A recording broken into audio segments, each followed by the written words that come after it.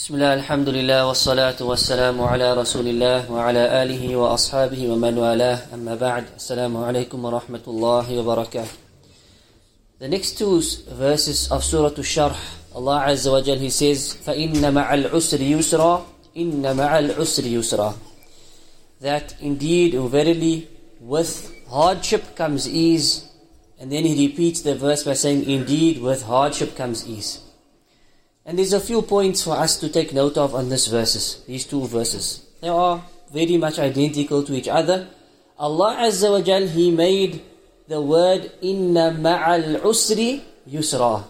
With hardship, it carries an al, ma'al usri. And the word yusra does not carry the al.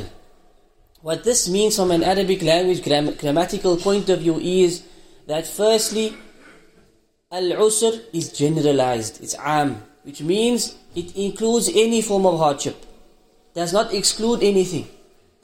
With any form of hardship, there comes ease. And with any form of hardship, there comes ease. So there's no exception to the rule. We should never think, this difficulty, there's going to be no release. After this hardship, there's never victory. After this difficulty, there's no ease. Allah is not telling us, He's telling us the opposite.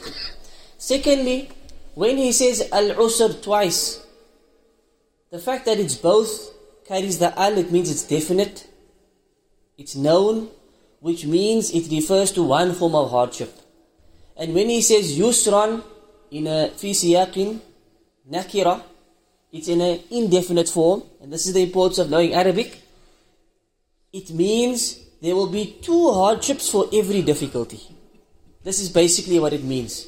There will be two forms of ease for each difficulty. Let me repeat that. There will be two forms of yusr. Two forms of ease for each usr, for each difficulty. And this is from the mercy of Allah subhanahu wa ta'ala. This is from His mercy. In a hadith, Rasulullah sallallahu alayhi wa sallam, he said, أَنَّ النَّصْرَ مَعَ الصَّبْرِ. That with as victory, it comes with patience. Victory, it comes with patience. وَأَنَّ الْفَرَجْ مَعَ الْكَرْبِ. And that relief, it comes with hardship and afflictions. وَأَنَّ الْعُسْرِ مَعَ الْيُسْرِ. And hardship will come with ease. This is what the Prophet ﷺ said in a hadith, similar to this verse. Also take note, Allah used the word ma'a. Ma'a means something that's close by, it's with. So when you're facing hardship, you should know that your victory, that your ease is close by.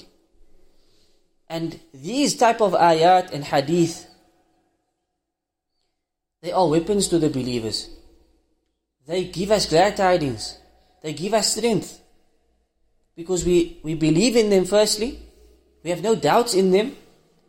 And when we understand them like this, no matter what difficulty we face, we know that Allah's victory and His help and ease is just around the corner. And that help, that victory, that ease is twofold. It will be way greater and better and easier than the hardship was in the first place. So this is what it gives us. It gives us strength.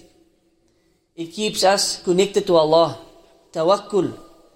So we start putting our trust in Allah Azza wa Jal, knowing Allah's victory is near, Allah's help is near, Allah's ease, that He will open up the doors, it's coming. And when we're facing difficulty, and we're starting to realize we've been making dua, but